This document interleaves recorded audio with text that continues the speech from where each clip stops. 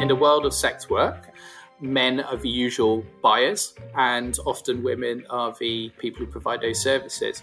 And I thought a lot about why that is. And usually I come down to the fact that if I ask many of my female identifying friends if they would go and buy these kind of things, they would say, well, look, I could get a queue of men round the corner, all very willing to spank me for free. But then we think about that, and then the two questions that crop up every time are, first of all, will it be any good? There's a thing about capability there. But the second thing, slightly more importantly, for women who I know, is that what are they expected to do in return for that? What is a quid pro quo?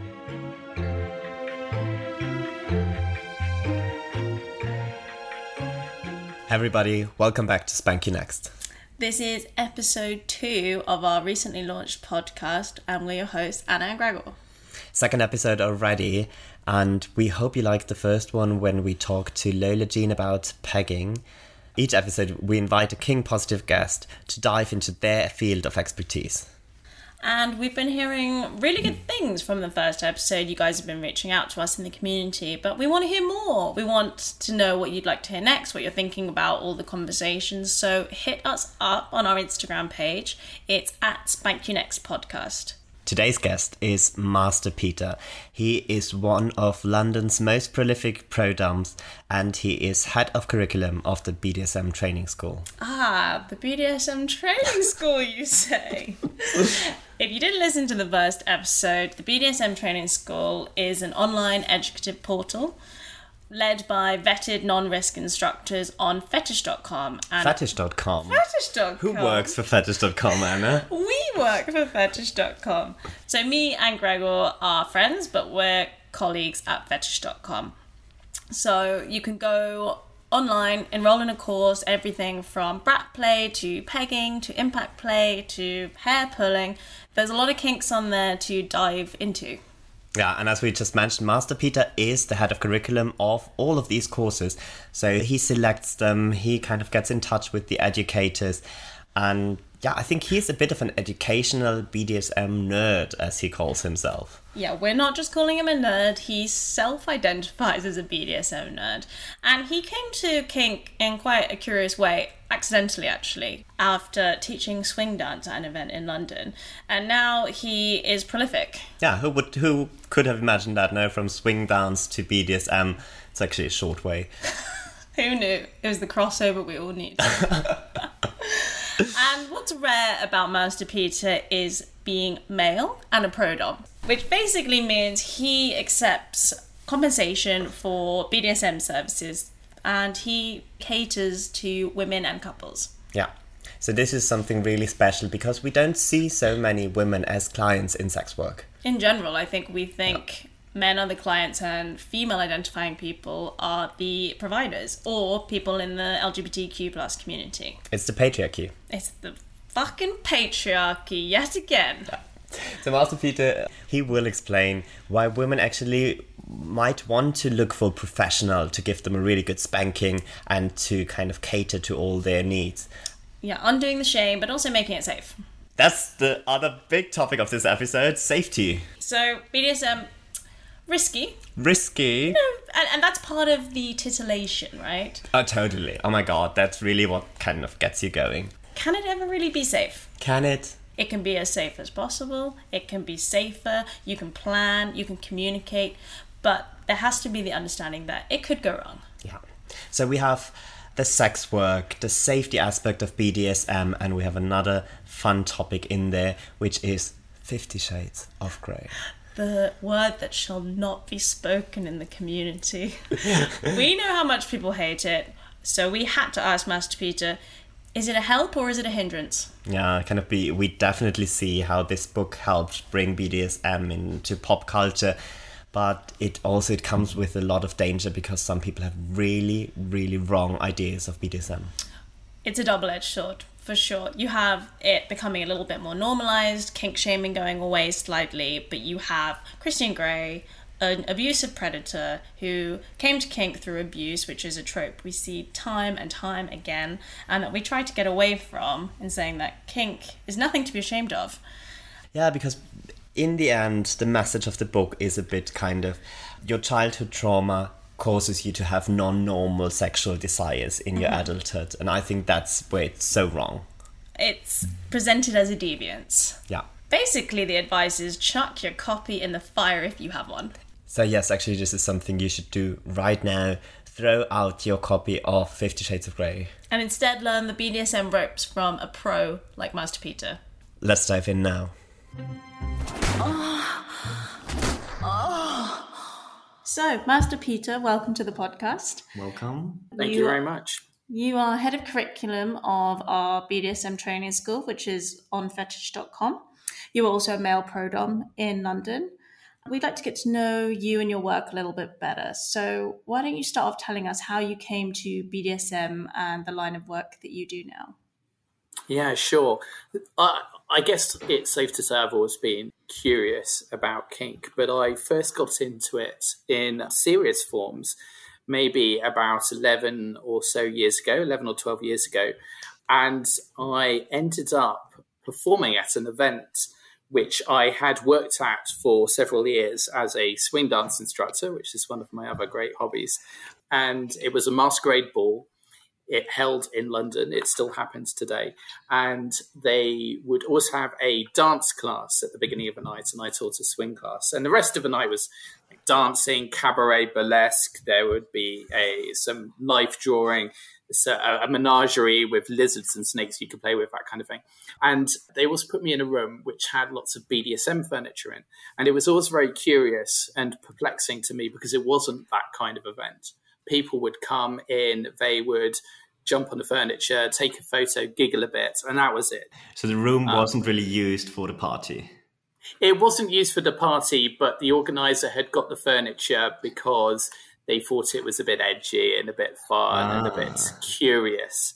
So I said to the organizer one day, look, why don't we do something different with this space? Why don't we run it like a bit of a kind of a dungeon? Why don't we put on a bit of a show, nothing too serious, just make it slightly more interactive? And she said, oh, that's a great idea. Sure, go and do it. And I was like, shit, I have no idea what I'm doing. So a typical bloke thing to do, I effectively warranted confidence that I had no right, providing. So I did the responsible thing and I went and found a dom who trained me. So I embarked on a course of training that initially was just to do this performance. So initially it was going to be just a few weeks, but as I got into this process, I was like, this is fascinating.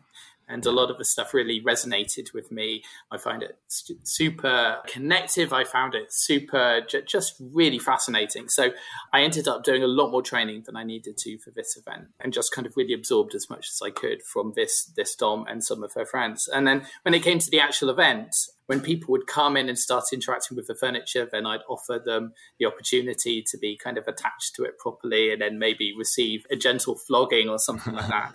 And suddenly there was a queue of people at the door because it turns out everybody is a little bit curious about kink. And then people would start coming up to me and saying things like, can you teach my boyfriend how to do that? Or can you teach my husband or my girlfriend? And then other people would come and say, I really want to do this, but I don't want to do it at an event in front of other people. So can I come and see you privately? So, of course, I was like, yes, you can. And before I knew it, it had just kind of snowballed into a career. So it started very much part-time and accelerated over the years. And I've been doing this for 10 years now. And for the last several years as a full-time occupation, and have added onto the kind of the private sessions and the coaching, full-scale workshops, and some of those are in abridged form on the BDSM training school. I've also been helping to run spaces at kink events, either looking after the dungeon from a monitoring perspective or being the house dom and introducing people slightly more interactively to the dungeon. And also getting involved in the scene safety aspect of things. So I also teach a workshop for people who monitor kink spaces at events as well, called Play Safe. So you really started 3 months training, going into it. I guess you were probably quite nervous. Yeah, were you nervous? I was super nervous, but I had a kind of a cloak of security, which was that I was doing a performance initially, and I created a character for myself, and the character was a lot more confident than I was. Yeah. It's safe to say.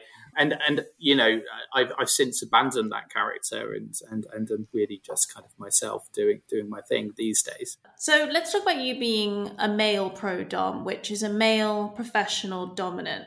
And for anyone that doesn't know, it's taking on clients in return for compensation in a professional context. Is it rare to find a male pro-dom? Because I think we often think of dominatrixes, and I think that's been overrepresented in culture at large. I wouldn't say it's overrepresented. I would say it's represented in direct proportion to its occurrence. So yes, it's incredibly rare to find male pro-doms. It's even more rare to find male straight pro-doms, actually. When you find male pro-doms out in the wild, often they're men who work with men. Yeah, that's I'm a man who works with women. Yeah. So yes, it's rare and it's not represented in society at all, really. I think there's good reasons for that. In the world of sex work, and doming is sex work, even if I don't have sex with people, men are the usual buyers of sex work, and often women are the people who provide those services. And I thought a lot about why that is. And usually I come down to the fact that if I ask many of my female identifying friends if they would go and buy these kind of things, they would say, well, look, I could get a queue of men round the corner, all very willing to spank me for free. But then we think about that, and then the two questions that crop up every time are, first of all, will it be any good? There's a thing about capability there. But the second thing, slightly more importantly, for women who I know, is that what are they expected to do in return for that? Mm-hmm. What is a quid pro quo? Exactly, like the unsaid transactional nature of that act. Absolutely. And what if she just wants what she wants and without having to do anything in return? Where does she get that? Well, that's where people like me kind of step in. And I accept money specifically on the basis that they then don't have to think about that quid pro quo. It's a service, basically. Yeah. Exactly. You just said that you don't have sex in your sessions. Do people know this when they approach you, or do you get it a lot that people also, because you said pro-doming is a form of sex work, even though there's no sex in the traditional sense involved? I think I try and make it very clear on my external presence, what I do and what I don't do. I think doming is well established as something that by default often doesn't involve sex. However, there are sex workers who provide a full service doming service, and they will sleep with their clients. So, of course, this kind of muddies the water. So, yes, there's inevitably people who come and, think that they're going to be spanked and then fucked. And I have a fucking machine for that. So that's a good news. It can still happen, but it's just not going to be me. Exactly. Outsourced to the robots. Exactly. Yeah, so going back to the idea that, as you say, hetero male doms are quite rare to find. And for the reasons you mentioned, do you think it also has something to do with this shame around female sexuality still, that this is something that women would want, but it's not offered to them? And maybe women feel a little bit shyer, or they don't feel like there is this access to paid sex work or doming? I think it's a combination of those things, undoubtedly. I think, first of all, you're right.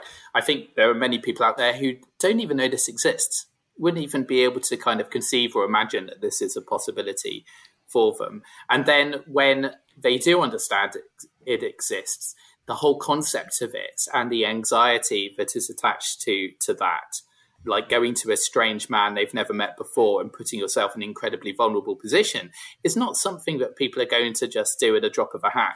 And men buying sex work can be a very kind of instantaneous, instant gratification kind of thing. Like people will go and like find somebody for later that afternoon.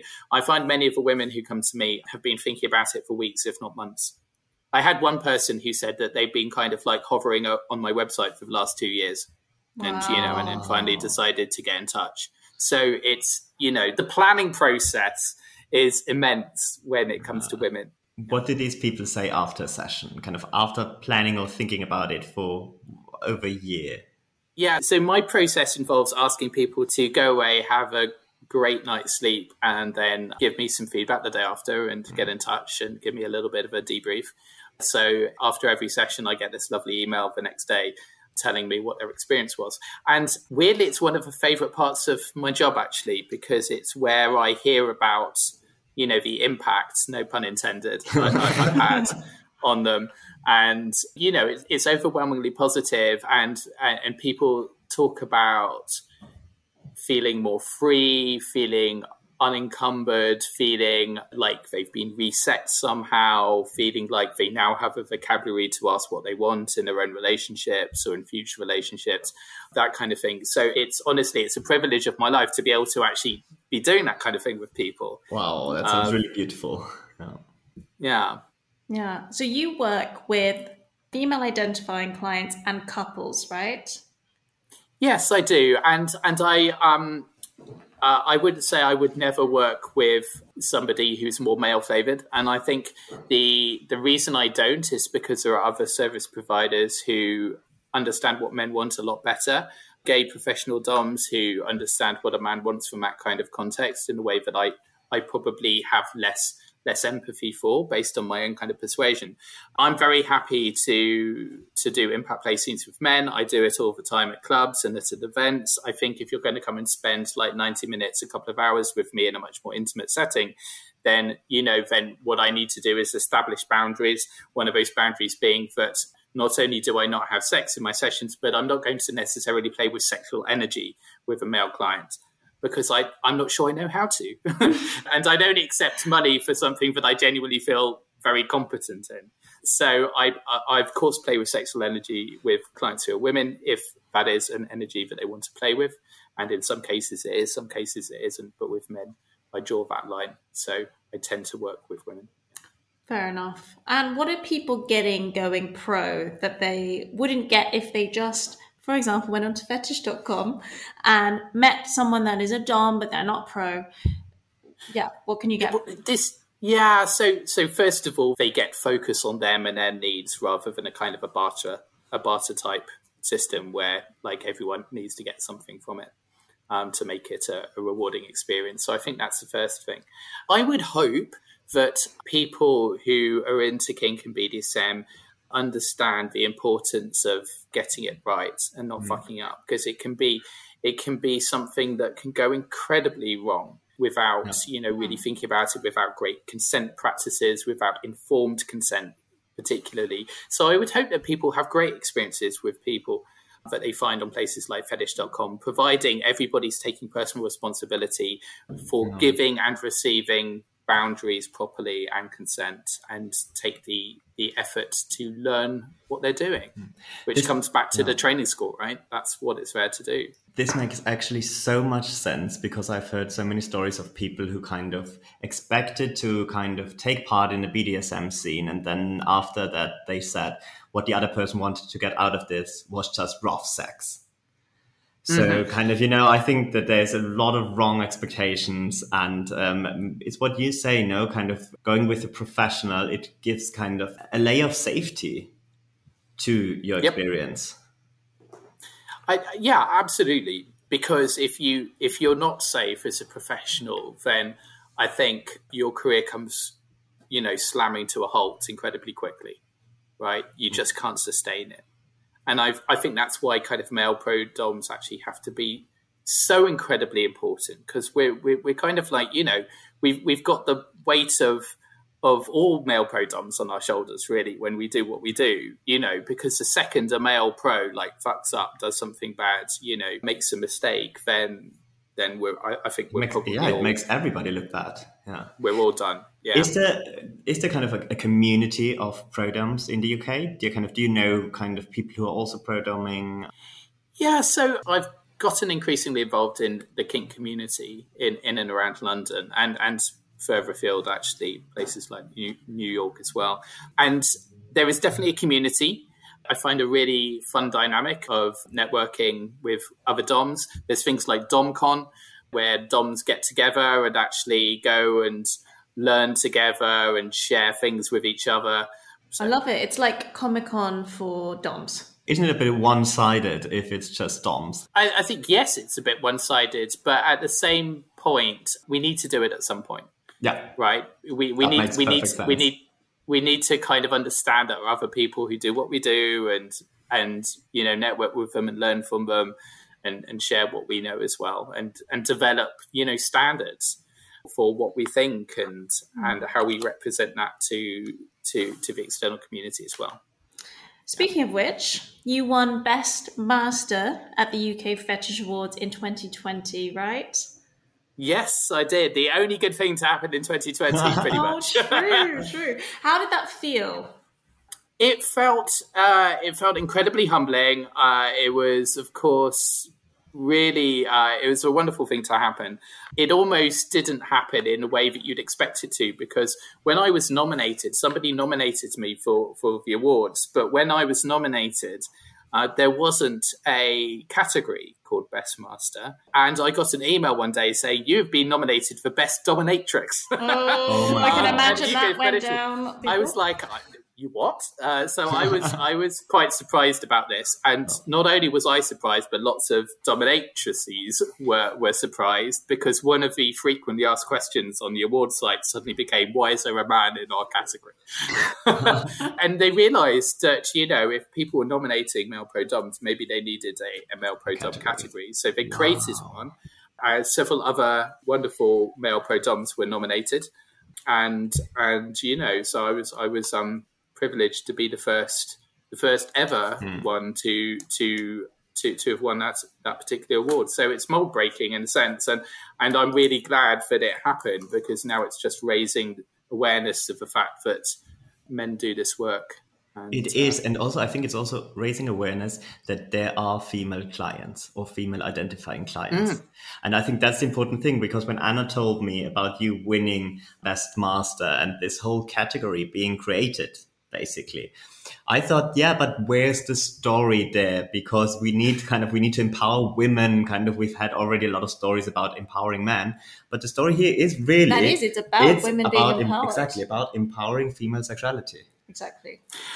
Absolutely. And one of the things that we know from broader society is that, everything in mainstream society is pointed towards men as a consumer when it comes to sexuality. The amount of money and research and development that goes into things like Viagra, but doesn't go into female libido, is just shocking. It's absolutely shocking. So, why can't we do better and start talking about female sexuality as something that should be celebrated, but also better products should be provided for it, and not just things that require batteries. I do see you being in the category with female dominatrices also. I can see why there was probably some tension there. What was the pushback like? Was there a reaction? Did some women feel that there was this man coming into a space which was for them?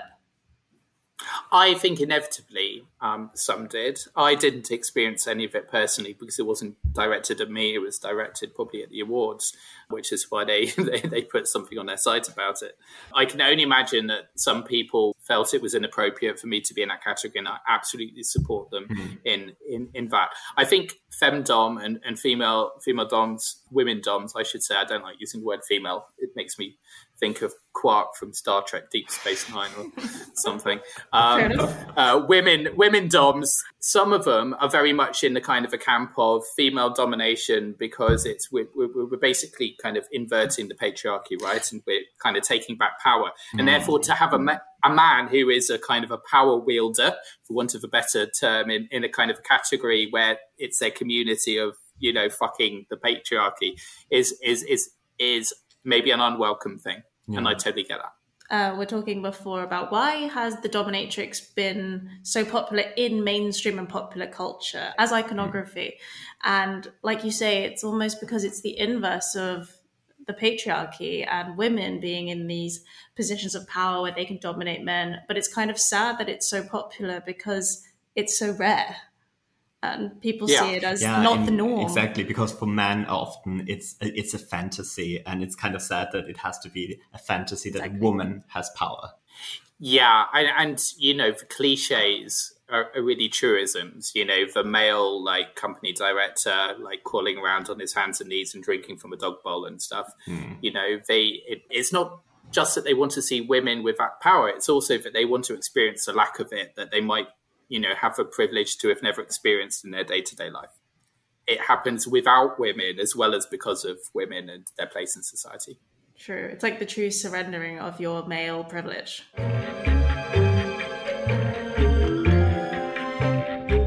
Let's move on to the educational aspect of the work you do. I know you've even said to me before that you're a little bit even geeky about the educational aspect of BDSM. So why is it so important to you that people play safely and informed and people get educated? I think, one, because it builds a better community of people who are having better experiences with each other. And I think that just benefits everybody. I think, secondly, I think it's because we are a marginalized group in society, people who are kinky and people who are fetishists. And I think in order to claim more space and not to suffer all of the ridiculous things that society places on us. So, for example, in the UK, depictions of spanking is now banned in video content, which is just nuts. And also face sitting and female ejaculation, most of the things that women want. So a lot of this stuff is taboo and therefore, receives attention when crap laws are being made. And I think, the more we can have really good behaviors and learning and development of our craft and be able to show people that, this is not just people doing like silly, dangerous things like in dark corners of the underbelly of society, but it's actually people who care about doing things well and care about each other and care about important concepts like consent and stuff. I think that's where we begin to kind of claim more space back. And for example, this year, for the first time, organizations like Club Verboten, which I run the monitoring team for, and Torture Garden and institutions in the UK have actually received government money. Can you believe it? Government money as part of a kind of a cultural rescue plan. From the Arts Council of England to actually kind of, remain open and still doing what we're doing. That's just like, that's groundbreaking when you think about it. It's very anti-English because we hate sex. But really kind of it shows some acceptance, no, doesn't it? Yeah, so, it does. It shows that like perceptions are changing, BDSM and fetishes becoming slightly more acknowledged in the mainstream, and I think that's a good thing. I hate to ask the most basic question, but do you think 50 Shades of Grey has helped destigmatize it? I know everyone hates it in the community, but like, is it true? If I had £1 for every time somebody's asked me that question, Anna, I think I would. Basic, I told you. I'd at least have like triple figure sum in my bank account. So here's the thing with 50 Shades. Yes, it raised awareness of BDSM. It did it in a really kind of crap way, in my opinion. Christian Grey. Rubbish. Christian Grey, the protagonist of 50 Shades, is an abusive arsehole. Right. And I just want to, just for anyone out there who didn't get the memo, he's a stalker. He harasses. He doesn't his consent practices are crap. And he also is a kind of, this cliche of somebody who had trauma in their childhood. Yeah, some people who are into BDSM have had trauma. A lot of us have had trauma. But, like, not everybody has got this kind of cliched thing that happened to them as a kid, And it just paints a really kind of very two-dimensional and very uninformed expectation of what kink is all about. So I firmly believe that there are two good uses of 50 Shades of Grey. One is firewood if you really need to. But the second, I discovered when I was hired to be a Catholic priest at an event, and they gave me a confessional, and I made people kneel down when I wasn't taking confessions, and I preached to them from 50 Shades of Grey as a punishment. Love it. I love the vitriol in the community about this. But yeah, it was great. I only found one person who liked the book, and then I spanked her with it. Love it. But I think it's really true. It really pathologizes BDSM. It makes it that if you had trauma, that's why you're into BDSM. Yeah. But I ask it just because I know some people have said, I think I'll try kink because I read this one book. I think, in a way, it really has brought BDSM into popular culture, but in a really bad way. Because I don't know if it really cleared up a lot of stigmas or if it even added some to Created it. them. Yeah. it's a double-edged sword, right? Yes, maybe some more people have got into it, and maybe hopefully they quickly found what was wrong with the book as they went on that journey. And that's a good thing. At the same time, people will have read it, not found a community, just gone, oh, great, wonderful. Now I can kind of grab people by the throat and and push them into things, or write a contract and then not understand. Consent is fluid, and it goes out of date the second that it's signed. And I'd hate to think that people out there signing contracts because they read it in a crap book and then feel like they're suddenly now kind of bound and governed by that and can't retract or change their consent and things like that. There is a potential for harm, which nobody who created a film or wrote the book ever really took responsibility for. No, in a way, it's you could use it as a manual for what not to do. Yes, you could. Absolutely. And it's a great way of actually demonstrating to people that there's a wrong way to do things. So maybe it's a good teaching aid, but it's not a good entertainment aid where there is no follow-up around what's problematic about it. I like when you said that consent is fluent, because I can really see that sometimes you might be really into something, but in the moment it's happening in the session, for various reasons, you're not okay with it anymore. And then it's, of course, important to communicate that. Yeah, absolutely. And that's why safe words exist, but also other kind of forms of giving feedback that allows people to kind of change direction. Oh my God, that's so true, because I think safe words are sometimes so one-dimensional. It's a safety mechanism, not a really good communication tool for much else, which is why, first of all, you had red, and then people were like, well, let's have amber. And amber is a great way of saying I'm coming close to a boundary. And then the person who's topping can then kind of pay attention to that and decide to respond to it, for example. But there's lots of other ways to provide feedback that doesn't just involve those two words. Yeah. I'm actually I really admire people who can tell when they're coming close to a boundary, because also in my personal life, I only know it when a boundary is crossed. Oh, me too. That's because we're super unreflective people sometimes in our life. We just go through with chaos. And I think that when in one of the sessions I did for the training school, and I talked very briefly about the kind of the attributes of a good dominant, some of the things that I talked about in that was about compassion and empathy, which are not words you necessarily expect to hear when you're talking about kind of dungeons and people being beaten up for fun and things like that. But actually the empathy bit and the observation skills that come with it, to be able to tell changes in people's breathing or what they're doing with their shoulders, or, what faces they're pulling, those kind of things are so incredibly important, to be able to deal with people who don't know the boundary until they've crossed it, right? Yeah, so we have been using SSC a lot, which for anyone that doesn't know is safe, sane and consensual in a BDSM context.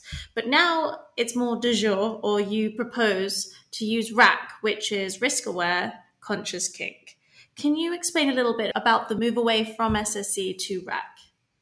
Yeah, absolutely. So this is a discourse which has been happening for several years now amongst people who are talking about kink from an educational perspective.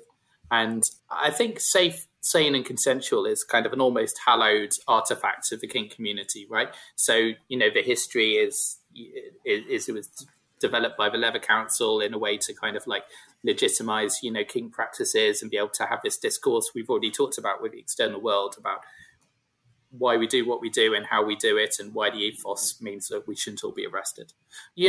As time has gone on, we have evolved our thinking about what safety actually means in kink and what consent means in general terms, not just in kink, but in life as well. And also, where does mental health and that kind of thing sit within all of this? So what was really important and, great 20 years ago is not necessarily brilliant and great today. So the issues that some people have with safe, sane and consensual is, first of all, nothing is safe. Calling something safe doesn't provide for the fact that things can go wrong. And things will go wrong sometimes. All we can have is safer. We can have practices that make things as safe as possible. But a BDSM space is not a safe space. It can only be a safer space. So I don't want people to come into this community or into a BDSM scene or relationship or anything else and feel like, oh, but safe, sane, and consensual, everything's safe, right? Because there's personal responsibility to understand that you can do as much as you can, but it will never be 100% safe. And then secondly, sane. What does sane mean? And who is actually qualified to really define it?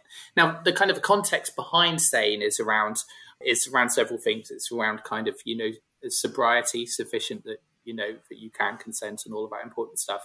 But most importantly, it's about understanding the difference between truth and fiction, and actually really being able to grasp reality.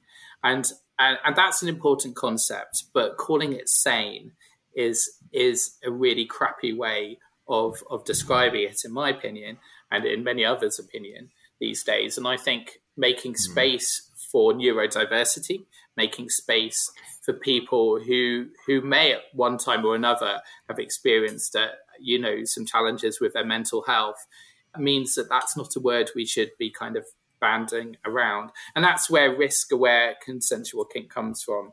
It's really encapsulating the fact that consent is still there and it's still incredibly important and the most important thing. But the way that we do what we do is about being aware of the risks and accounting for them in our practices.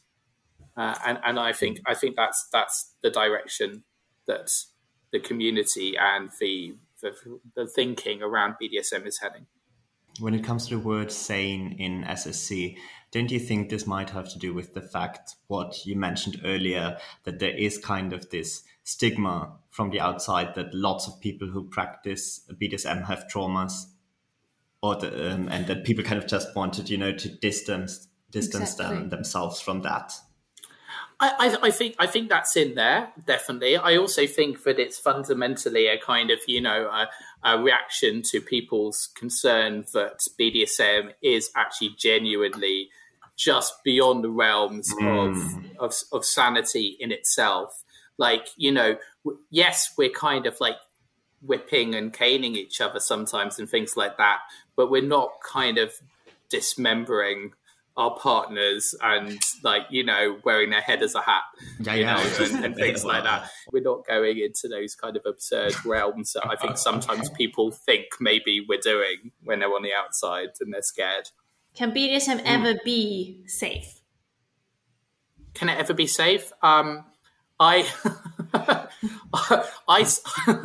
got out of bed too quickly this morning and I had a head rush and I pretty much fell on the floor. If getting out of bed is not always safe, how could BDSM be? Do you know what I mean? I find it.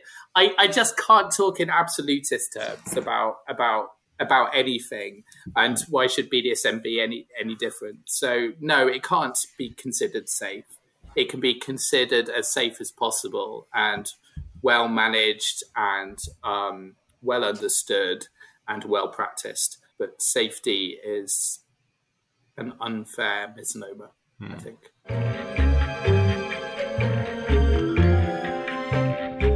We've already mentioned the BDSM training school on fetish.com a couple of times in this podcast. So you're head of curriculum. Do you want to tell us a little bit about this project, how it came into being, what your role is? I think I got a really intriguing email one day saying, hey, we want to find people to do kind of training courses. This was actually our colleague, Mark. And just today, when I had a look at your website, I said to Anna, how did Mark find him? Because he's just such a good match for the training school. And he did really good research and you came together. Yeah, he did. He actually found some of the slightly more public workshops that I do. I do a workshop called Gentle Introduction to Kink and BDSM, which I actually have on a general events platform where you can also find interesting things like goat yoga and like street art tours and things like that. And he found that and thought, okay, this looks interesting. He got in touch with me. We had a discussion and like very quickly I started asking kind of challenging questions like, you're just approaching people on the internet. How do you know what they're teaching is any good? How do you know that their content is appropriate? You know, like what's your quality control thing? And as we got through that conversation, I somehow wound up being partly accountable for all of that kind of stuff.